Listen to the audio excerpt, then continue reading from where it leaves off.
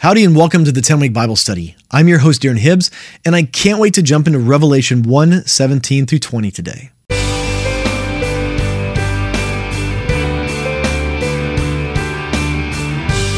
Well, welcome back to the 10-Week Bible Study. This is week 1, day 4 of our study of Revelation.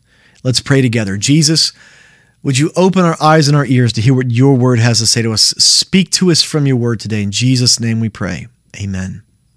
With that, let's jump into God's word. I'll be reading today from the NIV. This is Revelation 1, starting in verse 17. When I saw him, I fell at his feet as though dead. Pause right there. Yesterday's passage, we see that John is in the Spirit on the Lord's day, and he hears this voice that sounds like a trumpet. And he turns around, and he sees this image of Jesus, essentially. And Jesus has white hair. He's got a white robe on with a golden sash. He's got flaming eyes, bronze feet, and he's holding 7 stars, and he's surrounded by 7 lampstands. And he's got a sword coming out of his mouth. John is freaked out by this, as I think any of us would. And if you missed our broadcast yesterday, I'm going to reiterate this, and I'll probably say this a few times as we go through this. I am from the persuasion that when I read this, I believe what John is telling us.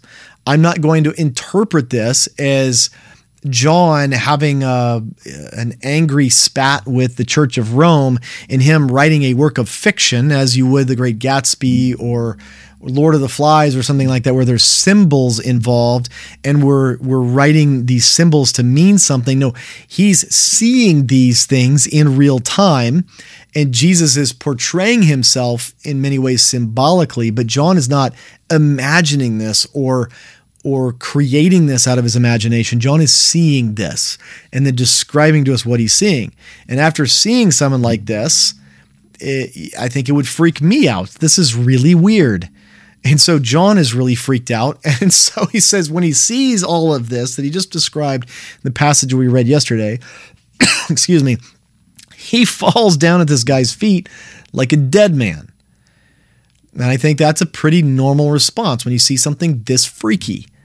And so that's exactly what he did. Jesus reaches out and touches him. He says, then he placed his right hand on me and said, do not be afraid. I am the first and the last. Verse 18, I am the living one. I was dead, and now look, I am alive forever and ever. And I hold the keys of death and Hades. There's no mistaking who this is. This is Jesus. He's the one that was dead and is now alive. And he's describing himself, I am the living one. I live forever and forever. And here's the amazing thing. This is going to be one of the biggest things, the biggest themes in the book of Revelation, is he holds the keys to death and Hades. And Hades is, that's a Greek word, obviously. And we understand that's a term for the afterlife, or, the bad place, hell, if you will, in Greek mythology. But what Jesus is referring to here is death. And I want to explain this, I think, in the way that the Bible tries to explain it. I don't know if this is how things work, and nobody does. This idea of Hades in Scripture is it's the place where dead people go and wait until the resurrection. And we're going to see in the book of Revelation, there's a moment of the resurrection when all people are resurrected together. And so this idea of Hades is not necessarily, it doesn't just necessarily mean hell. There are definitely connotations in Scripture where it does mean that, but as it's being used here, it's this idea of, I have the keys to death and Hades, this holding place, if you will, of all of those that were alive and are now dead. He's like, I have the keys to that. Like, I'm the one who can lock them up, and I'm the one who can let them out. And so this is how Jesus is presenting himself, as I am the one who's alive, and I have the keys of death and Hades. The ones that have gone on and died before me, I have like all authority over them. And that's going to be a very important aspect of our understanding of Revelation as we go forward, and especially when we get to the parts where we're talking about eternity. Verse 19, Write therefore what you have seen, what is now, and what will take place later. The mystery of the 7 stars that you saw in my right hand and the 7 golden lampstands is this. The 7 stars are the angels of the 7 churches, and the 7 lampstands are the 7 churches. Now, I told you that for much of the symbolism in the book of Revelation, it's going to make it really easy for us to understand. The symbolism here, the difficult symbolism, is interpreted for us right off the bat. The 7 lampstands are these 7 churches that we're writing to, right? It's the 7 churches here. It's Pergamum, Thyatira, Smyrna, Sardis, Philadelphia, Ephesus, and Laodicea. That is the 7 lampstands. Very, very simple explanation. There's really nothing to it because it just makes it that clear. The 7 stars are representative of the 7 angels of the 7 churches. Now, here is a little bit of interpretive difficulty with that. Is the word in Greek used here is literally messenger. The 7 stars are the messengers to the 7 churches. What makes that difficult as far as our understanding of that is it could be one of two things.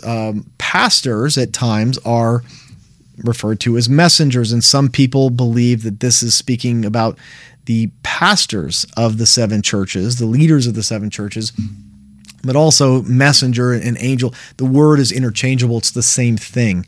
And so this could literally mean the angels, if you will, guardian angel over that church, in the same way that we talked a couple days ago about how Satan has some kind of authority given to him by God. And we're going to see later in the book of Revelation, he definitely has authority given to him by God. In the same way that Satan has some authority over not just the earth and the kingdoms, but principalities and locations and things like that. It seems like the Lord gives angels authority over geographies and places and entities, if you will. Individual churches, the church in a city here, if you will. And I believe that's actually what we're talking about. Because over and over we're going to see this is all about the kingdom of God, not God just like decreeing things, but he actually uses these intermediaries, angels, humans, other created beings and elders and all these things that we're going to see here in the book of Revelation. He partners with all of his creation to administer things. And so even though he could, if he wants, just be like, I smite thee with my word, and he needs no angel, he knows no other human, and this person is smitten and falls dead. What we see throughout Scripture, and especially in the book of Revelation, that's not how God does things. God uses his intermediaries, and I believe in this context what we're looking at is we're actually looking at angels given principal authority over these 7 churches. Again,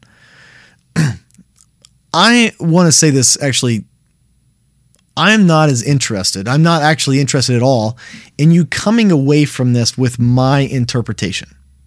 I want you to read this. I want you to go through it, and I want you to come to the interpretation that the Holy Spirit brings you to. What I want more than anything is I want to be your cheerleader to read this over and over and over again. If you come to the same conclusions and interpretation as me, fine, whatever. That's not the important thing to me. But I am going to, most of the time probably here, tell you different viewpoints that people have on the book of Revelation and then give you my viewpoint. Because, again, I realized after reading this many times is I can't unknow the things that I know, and I can't unthink the biases that I have.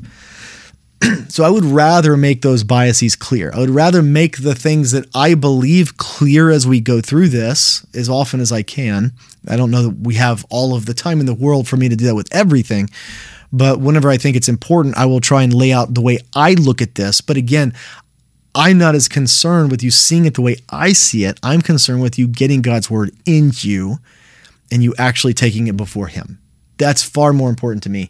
But again, I'm going to say what I see and how I believe it, whether you agree or not, just so that I kind of put my cards on the table as we go through this. So I see this as the angels, actual angels, not pastors, but actual heavenly beings, angels that are given authority and principality over these 7 churches. I believe that fits into this idea of the kingdom of God and what he's trying to say. But either way, however we see that, again, right off the bat, we're finishing this chapter with very clear interpretation of some of the difficult symbols in the chapter to interpret and discern. So Revelation is actually going to treat us with kid gloves as we go through it and make it really easy for us to understand everything, almost everything, not everything, almost everything that's going to happen. I'll say this. There are lots of teachers out there that will tell you, oh, this is super simple. Let me just simplify this for you. Or they'll take another passage of the Bible and that seems relatively simple, and they'll just make it super complicated, and I'll do Greek word studies, and they'll just get into all this kind of stuff and make things really, really complicated.